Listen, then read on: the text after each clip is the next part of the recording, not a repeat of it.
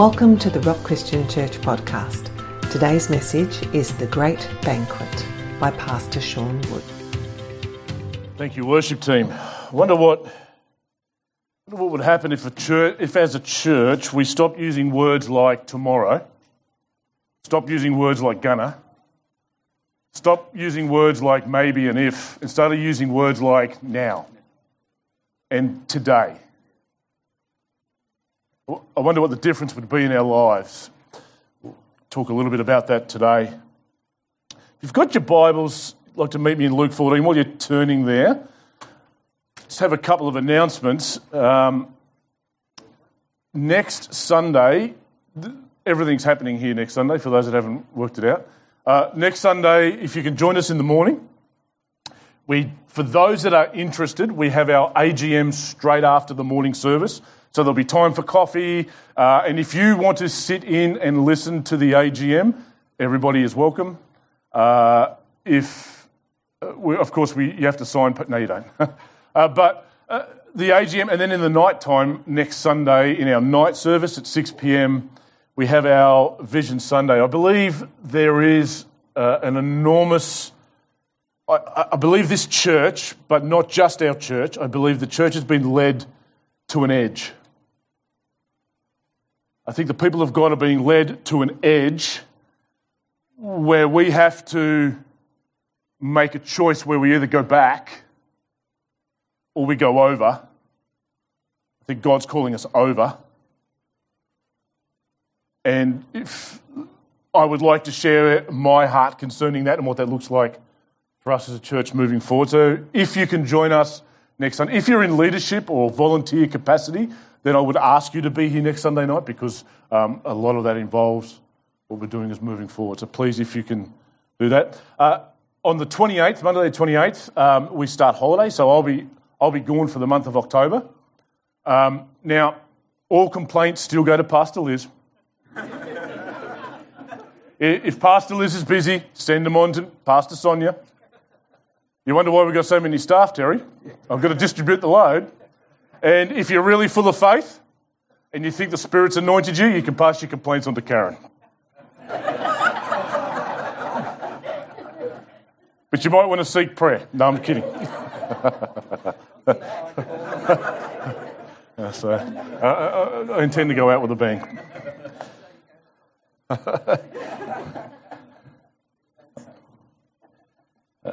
There's an unusual presence in the front row. As we come around the word, let's pray. Father, we thank you that you are here. We thank you that your word is living and active. Your word is truth. We need truth today. If there is one thing that we need today, we need truth. So we tune out all the other voices right now and we just listen to your word. Lord, we ask that you would speak to us in your wonderful and glorious name. Amen. This morning, if you've made your way to Luke 14, we're going to pick it up in verse 15 in a moment.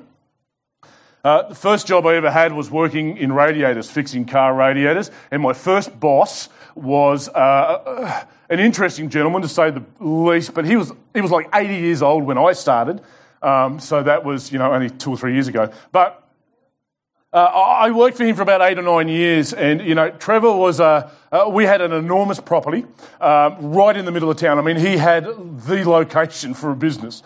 He had made his wealth when he was the only radiator shop for many years, and there was great markups in radiators, and it's a dying industry now. But Trevor was an interesting guy. We had an enormous property, huge workshop, many offshoots and sheds, but Trevor had a problem. And I know I'm preaching to some of the... I know there's people here whose hearts are going to be open. Trevor wouldn't throw anything out. There's some people here today that started looking sideways when I said that. Trevor had an enormous amount of what most of us considered to be rubbish. I remember one day we had a storm in Launceston, and he was away as he was in January, and two of his daughters worked with us, and one of them had a brand new BMW. Who'd buy a BMW, right? That's right, go and buy a Holden Captiva if you really want to be blessed. But she had a brand new BMW and she parked in the same spot she always did, and the storm actually blew something loose And where she used to park, there was, for want of a better term, just nothing but a pile of rubbish hidden behind one of the buildings in the laneway, and it all blew over onto her car. Oh, hell hath no fury like Mr. Icon's daughter when her BMW has been damaged. She's immediately on the phone, which is a challenge in itself because Trevor was deaf in one ear and couldn't hear out the other. She's immediately on the phone and she says to Trevor, she says, that rubbish you've got up the side has blown onto my car. And the minute I heard her raise her voice, I went to the back of the workshop. I thought, I'm going to let this one play out. And she walked out and she said, I can't believe his response. I'm thinking, oh, hello. And she said, you know what he said to me? And I'm thinking, the mind boggles. She said, his first comment to me was, what rubbish are you talking about?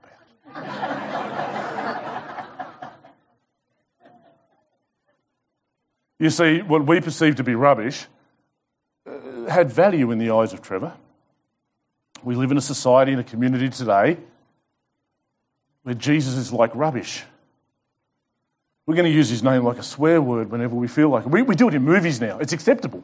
It's acceptable to use the name of the God-man in an offensive manner in Hollywood. Most people think Jesus was not even a historical figure. And there's a trap that we as believers and we as churches often fall into if we are not careful. And that is the trap that we think that our job is to make Jesus more attractive. We've got to dress everything up, and it's all got to be about making. We've got to make the gospel more appealing to people. We've got to tell people that if they come to Jesus, their life is going to be rosy and everything's going to be okay. If you were sold that gospel, go and get your money back. Jesus didn't promise that to anybody. Jesus, not even in the fine print, Jesus made it clear, if you're going to follow me, you need to take up your cross.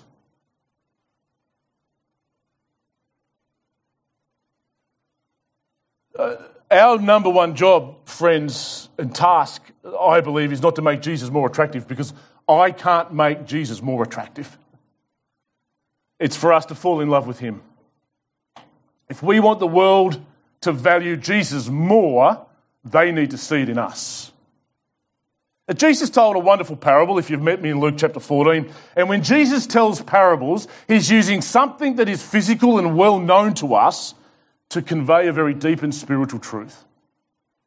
And when we are attempting to interpret parables, we have to be careful. The interpretation is normally either given to us, Jesus will say this is the interpretation of the parable, or the interpretation lies in a question or conversation that precedes the parable or comes afterwards. This time it precedes. What Jesus has to say in this parable precedes a comment that comes in verse 15. Verse 15, when one of those who reclined at table with him heard these things, he said to him, blessed is everyone who will eat. Underline those two words, will eat. Bread in the kingdom of God. And Jesus decides that he's going to answer that comment. If you're tracking with me, Jesus begins. Now, there's a disclaimer I need to put forward. Everything we now read, your Bible should have in red letters. So everything I now say from this point onwards, if you've got a problem with it, take it up with the man that said it. Because this parable was aimed more at the religious people of the day than it was non-believers. And sometimes we get that flipped around. Let's read. A man once gave a great banquet. And this is the parable of the Great Banquet. It parallels the one in Matthew 22 about the wedding feast, but there's close parallels.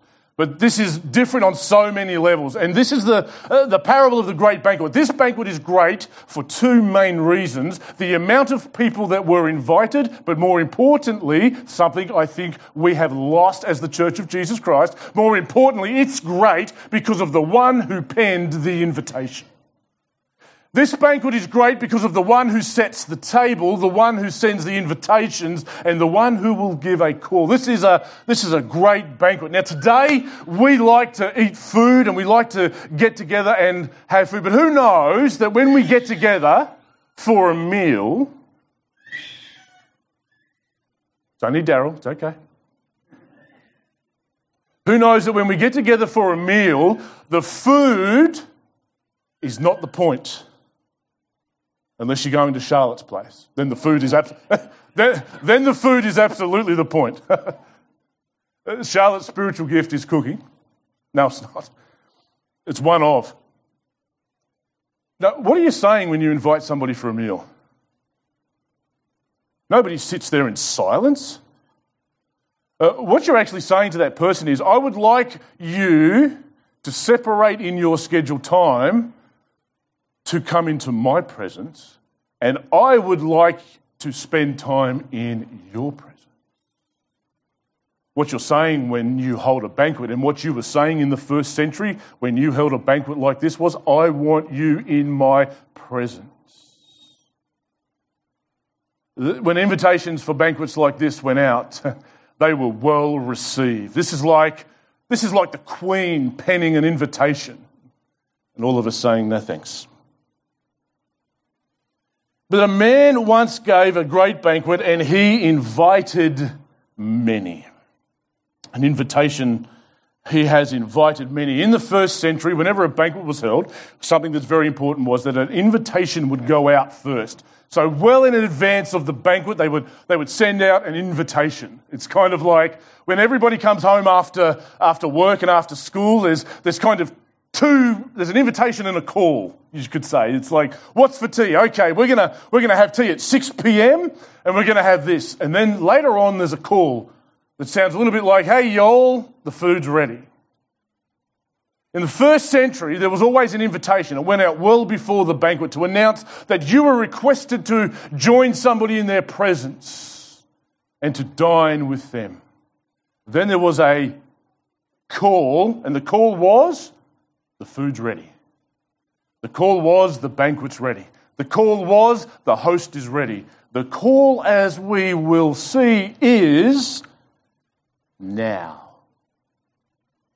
You see, a man once gave a great banquet, said Jesus, and invited many, and at the time for the banquet, hold with him for a moment, he sent his servant to say to those who had been invited. Somebody's been invited. Every parable, whenever there's characters in the parable, they have a direct relation to somebody else. The man, of course, is God. The servants, in this respect, are the people of God, or the prophets. And those that were invited are the people of Israel. The invitation for some 500 to 600 years had been going out through the prophets. There will be a new covenant, says the Lord. No longer, I love the words in Jeremiah. There's going to be a new covenant. Things are going to be different. There's going to be a new banquet. The food's going to be completely different. No longer will one man say to his neighbour, thus says the Lord, for you shall all know me, says God. That's the new covenant. I will write my laws on your mind and on your heart. We go to Ezekiel where God promises to take away our heart of stone and give us a new heart, a pliable heart. And for many years, the invitation had gone out. For many years, God had invited his people into his presence. And now, what is Jesus saying? Well, let's see what Jesus has to say. What is the message? What is the thrust of this parable? And the time for the banquet, he sent his servant to say to those who had been invited, come, for everything is now ready. Please underline that word now. Too often we make the mistake of thinking that everything is in the future. I've just got to suffer my way through to heaven, and when I get to heaven all will be revealed, and I can enjoy the presence of God when I get into heaven. And all of those things are correct, yes, but the banquet is now. That is the message that is for us, and that is the message for a world that doesn't know God, is he has set the table and the banquet is now. We're not inviting people now, we're calling them to a banquet and calling them to come and enjoy the presence of God. The message is come, for now everything is ready. Why? Because Jesus was right there before them. Everything's ready. The new covenant's about to be ushered in. But there was a problem. Verse 18. But they, all alike, began to make excuses. Friends, I spent 5 years working for the forestry, and I want to give everybody in this place a heads up. In those 5 years, I can guarantee you I've heard every excuse. You see, the guys that worked for me, some of them had some pretty sound excuses, like, I'm in jail for the next 3 months. That's a pretty airtight alibi. And I don't have a chopper to get you out, so you'll have to miss work for 3 months. But, I had guys whose grandma died 3 times. I've heard all the excuses, right? And this word excuse in the Greek means exactly what it means today. It means to seek a release from an obligation due to a self-interest. But what are we really saying when we make excuses? We kind of flippantly make excuses all the time. And I was just thinking about this week, because what are these guys really telling me? I was clear with these guys when I put them on in the forestry. You might get paid for what you do, and no, you don't get paid when you don't turn up, but I need 20 guys here every day. Otherwise, I'll go and find somebody else that's going to turn up. I've got plenty of work for you guys. You earn top dollar. I need you here every day. I heard... I've had guys ring me with the pub in the background. I won't be able to make it tomorrow. And the doof. And yeah. What they're really telling me is this. Something else has a higher priority than you. And I don't really want to tell you this, so I'm going to make up an excuse. In the first century, if you were invited to a banquet and you said yes, which is what has happened here, and then you didn't turn up, that's the most offensive thing you could do. Let's have a listen to some of the excuses. I wonder whether we still make excuses today. I was thinking about this week. And the Lord put his finger on some things in my heart. I say tomorrow or tomorrow. Do you know the enemy? You can make all of the grand plans you like. You can make plans to go deeper with God and all these things. As long as you keep saying tomorrow, the enemy doesn't care. The minute you pick up your Bible, turn the television off and walk into the prayer closet, you've just found yourself an enemy. But while we keep making excuses, God's presence goes waiting. God's waiting for us.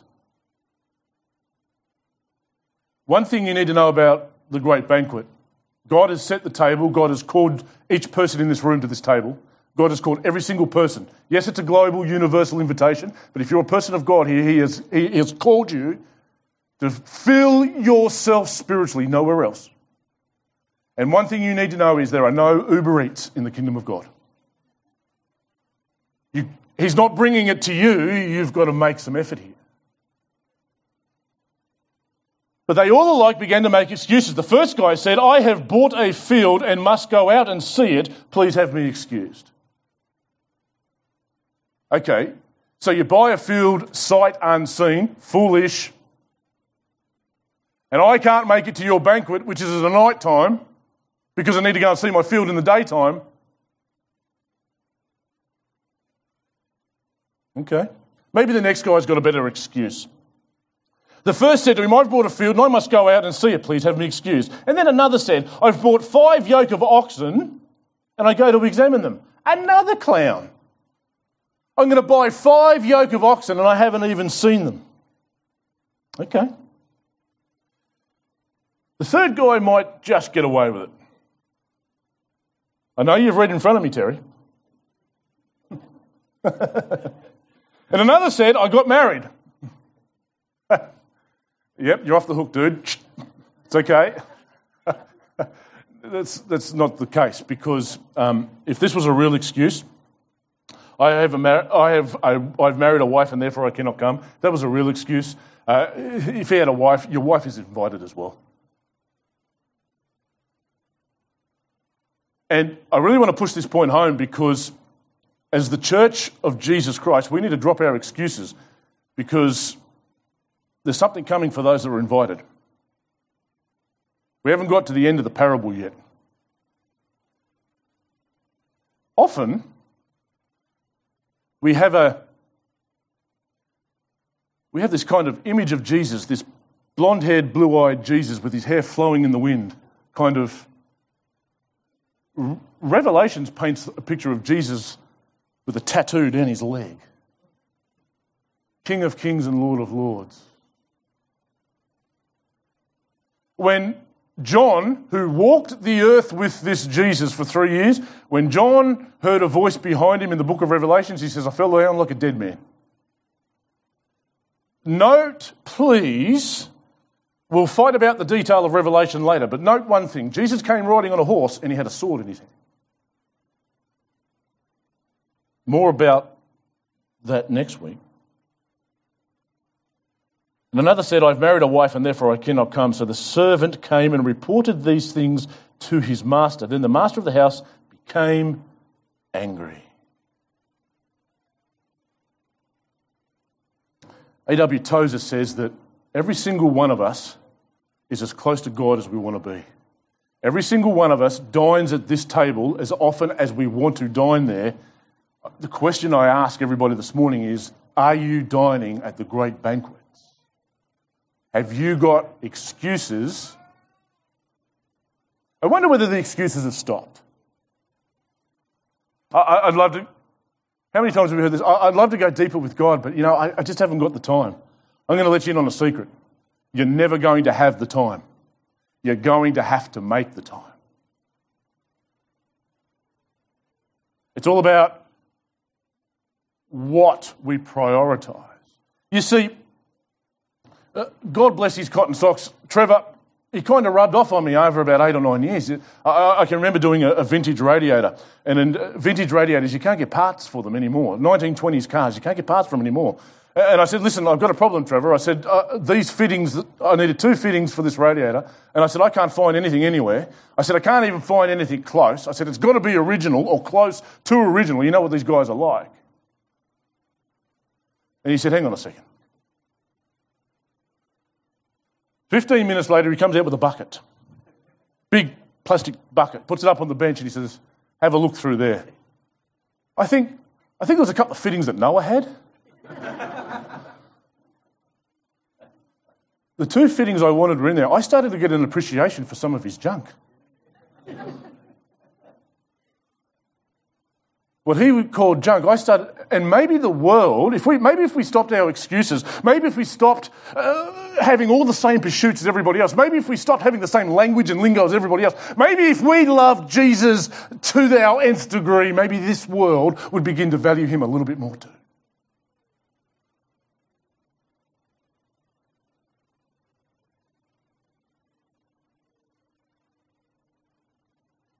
What they are saying when they make excuses is they are displaying an absolute disposition for the host.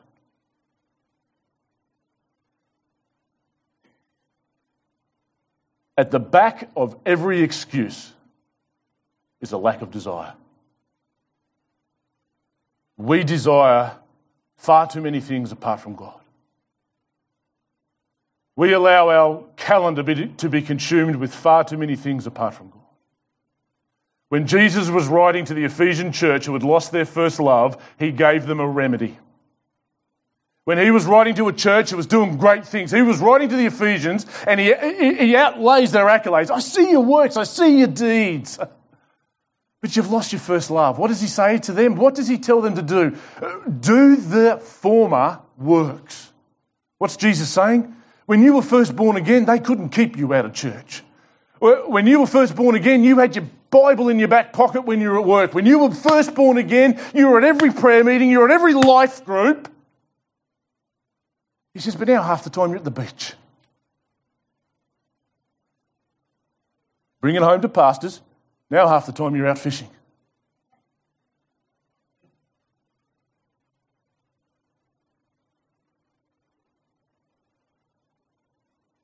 And God sits waiting at the table. He hears all the excuses.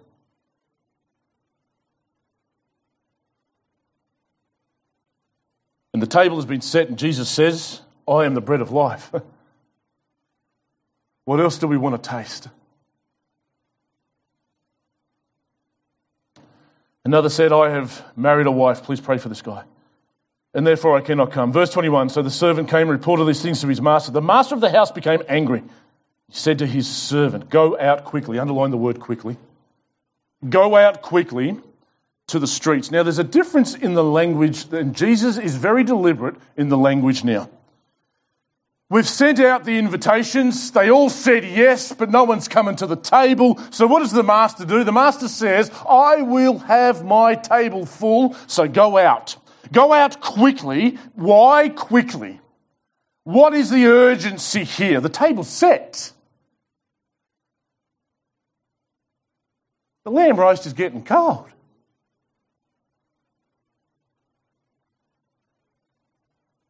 If you're invited to Charlotte's, be there early. You taste the food with your nose. Go out quickly to the streets, the lanes of the city, and I love this. First time we're saying come, first time it's an invitation. And for those that were here last week, go out quickly to the streets and the lanes of the city and bring in. Now the language is a little bit different. Bring in the poor and the crippled and the blind and the lame. I love Jesus for this. Why? Because the gospel does not recognize social class. The gospel is actually not interested in your rap sheet. Jesus, I remember when I was in the forestry, I worked with a lot of guys that were in and out of jail. They couldn't get jobs anywhere else, but they were good workers. They were good guys to have, and they would do as I told them. If anybody else tried to do them something, these guys had their own moral code. You know, it's kind of like we hold the world to our moral code. But every time they'd start, I never interviewed any of them. I used to get a phone call from a guy that I was working with, and he'd say, I got another one coming out. You got in your room? I go, yeah, mate, no worries. Tell me to be at the car park at 6 o'clock. And the first thing they would say to me is, g'day, my name's such and such, and I was in for, and I went, whoa, whoa, whoa. I said, I don't care what you do after 6 o'clock. And I said, I don't care what you did yesterday. I said, but between 6 and 6, I said, you're mine. I said, I care what you do between those hours. I don't know. I don't care what you were in for. I don't care what you did. I care whether you're going to turn up to work. And so many of us come to Jesus and go, yeah, hi, my name's such and such, and you don't know what I've done. And Jesus goes, I don't care what you've done. We all fall in the same bracket. This is, the gospel breaks down all the walls of social class, all the walls of race. Black lives matter, absolutely. But so do the white ones, and so do all the other colours. The gospel says that everybody matters. And we had that well before they were marching down the streets of America. Go out quickly and bring in the lame, the poor, and the crippled. Why do we have to bring them in? Because they're going to need some help. They can't see. They have no knowledge of God. They're infirm spiritually as well as physically. You're going to have to give them a hand. But I love the last one. Let's move quickly to the last one. Verse 22, and the servant said, Sir, what you commanded has been done, and still there is room. What does the servant not say? The servant this time didn't say they made up excuses. Isn't that interesting? We go out to the lame, the blind. Grace hits the infirm and those that are at rock bottom, and these guys are like, I'm there. Best meal I've had in ages.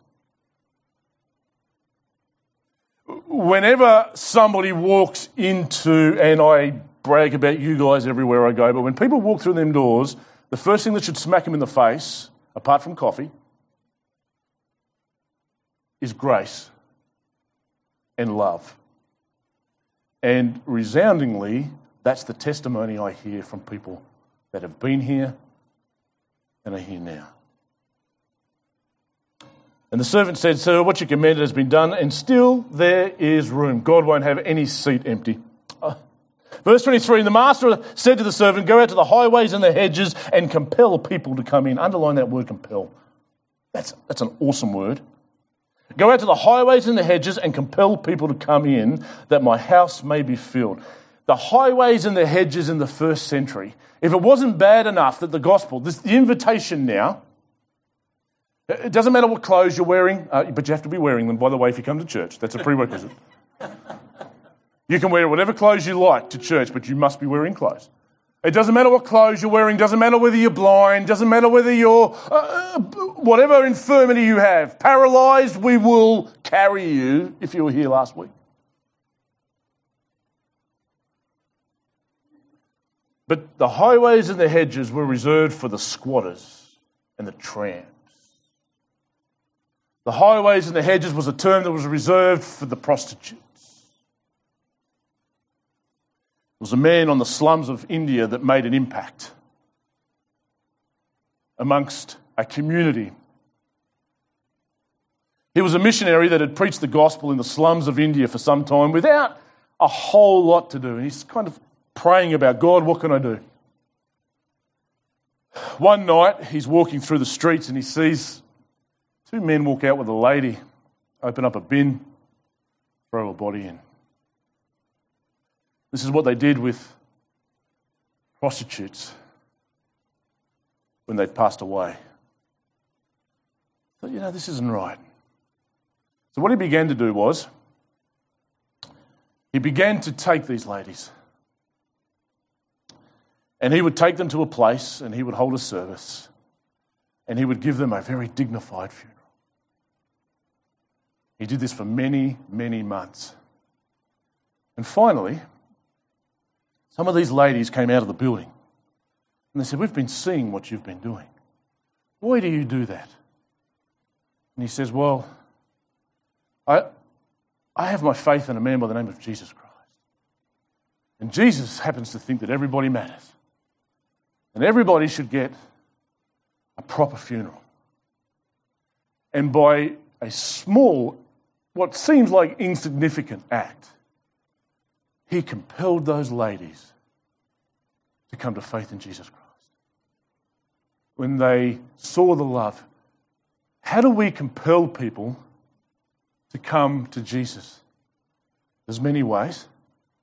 John Maxwell says, beautifully, John Maxwell says, you know what? Nobody cares what you know until they know how much you care. We must preach the gospel. We must tell people about the truth of Jesus. But we must also live the gospel because that's what compels people to come to Jesus. Jesus was a man that compelled everybody around him. This word compel, in the Greek, it speaks about placing pressure upon. It's about placing pressure upon to persuade somebody. I want to question everybody here this morning. How much does your life pressurize those that are around you? If you're here on a Tuesday, there's an enormous amount of pressure that comes from the office.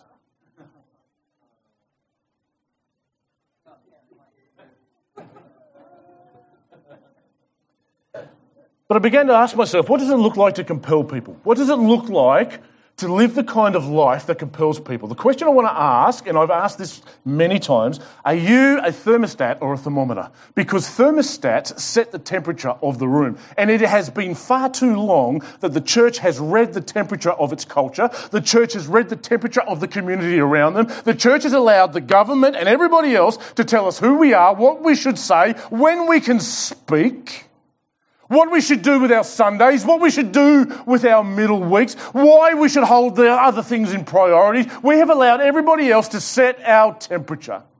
I love the testimony of a pastor that graduated from C.H. Spurgeon's School of Pastors. On his graduating day, he rocks up to Charles Spurgeon and says, I've enjoyed my time here, sir. What's the one bit of advice you have for me as I enter my pastorate? These words I will carry with me for the rest of my life. Charles Spurgeon looked at this man and he said, son, he said, set yourself on fire. He said, and the world will come and watch you burn. Go and set yourself on fire and the world will watch you burn. When you walk into a room, do you change the temperature in that room?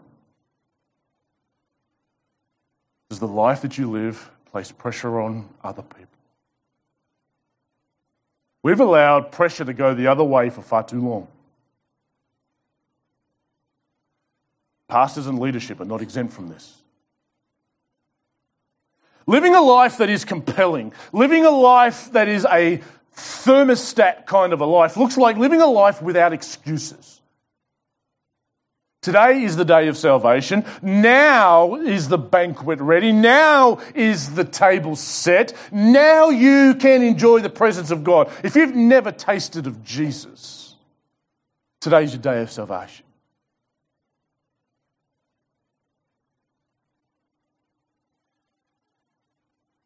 The number one thing the world is waiting for.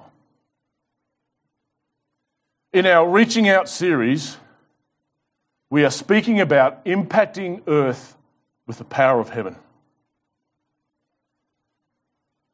Living lives that are compelling looks like, it's very, very simple. We complicate it, but it's very simple. It's all about falling deeply in love with Jesus. The Bible is a book of relationship, not religion, not rules. So many people have a distorted view of freedom, and they think that the Christian life is all a boxed up kind of life of rules and regulations. It's because we have a distorted view of freedom. We think that freedom is whatever I want to do, how I want to do. We're living in a culture right now that thinks that freedom is doing what I want, when I want, how I want, why I want. And have a look around you and ask yourself how that's working out for them. You are the freest you can be when you're in relationship with God. Free from all of your guilt, free from all of your shame, free from all of your sin, and free to love Him. Jesus is talking with a lawyer that was trying to trap him. The parable of the Good Samaritan, if you've read it. But before that parable, a lawyer says to him, how do you sum up the law? All these rules we've got, Jesus. All these regulations we've got. And Jesus says, well, how do you read it? Great question. And he says, well, I would sum it up this way. Love the Lord your God with all your mind, with all your strength, with all your power. And love your neighbour as yourself. He then went on to ask, who is my neighbour? He regretted asking that question. We complicate Christianity. We complicate evangelism. We think the answer for evangelism and reaching out to people, we think it's the next program, it's dressing Jesus up. We've got to make... No, it's all about falling in love with Jesus. To live such a life that compels others. I want what you've got. I remember when I went to my foster mum's house, a beautiful lady. I was only there for a few days and I decided, you know what, I want what it is that you've got. It's time for us to live compelling lives. Let's finish off this parable. Jesus isn't finished yet. Verse 24, for I tell you, says Jesus, none of those men who were invited, remember the ones that kept making excuses? None of those who were invited shall taste my banquet. Man, I'm glad I didn't say that.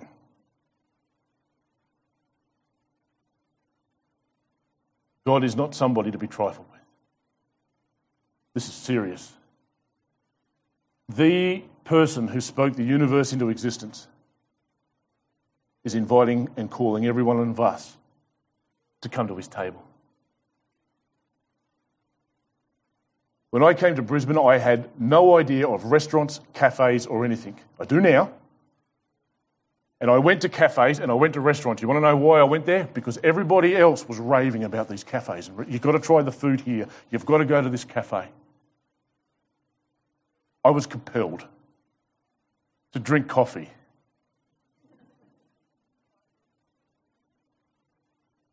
I was compelled to drink good coffee.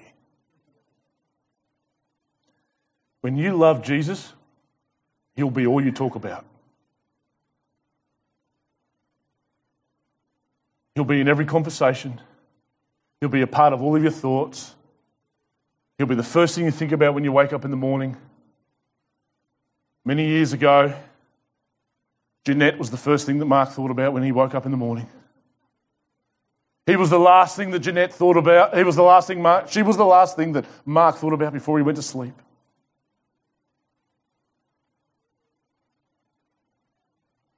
Oh, how times change. No. Let us fall in love with Jesus and live lives that compel others to come to the table. Let's pray. Father, I thank you that you loved us first, that you were graceful to us first, you reached out to us first, you called us first.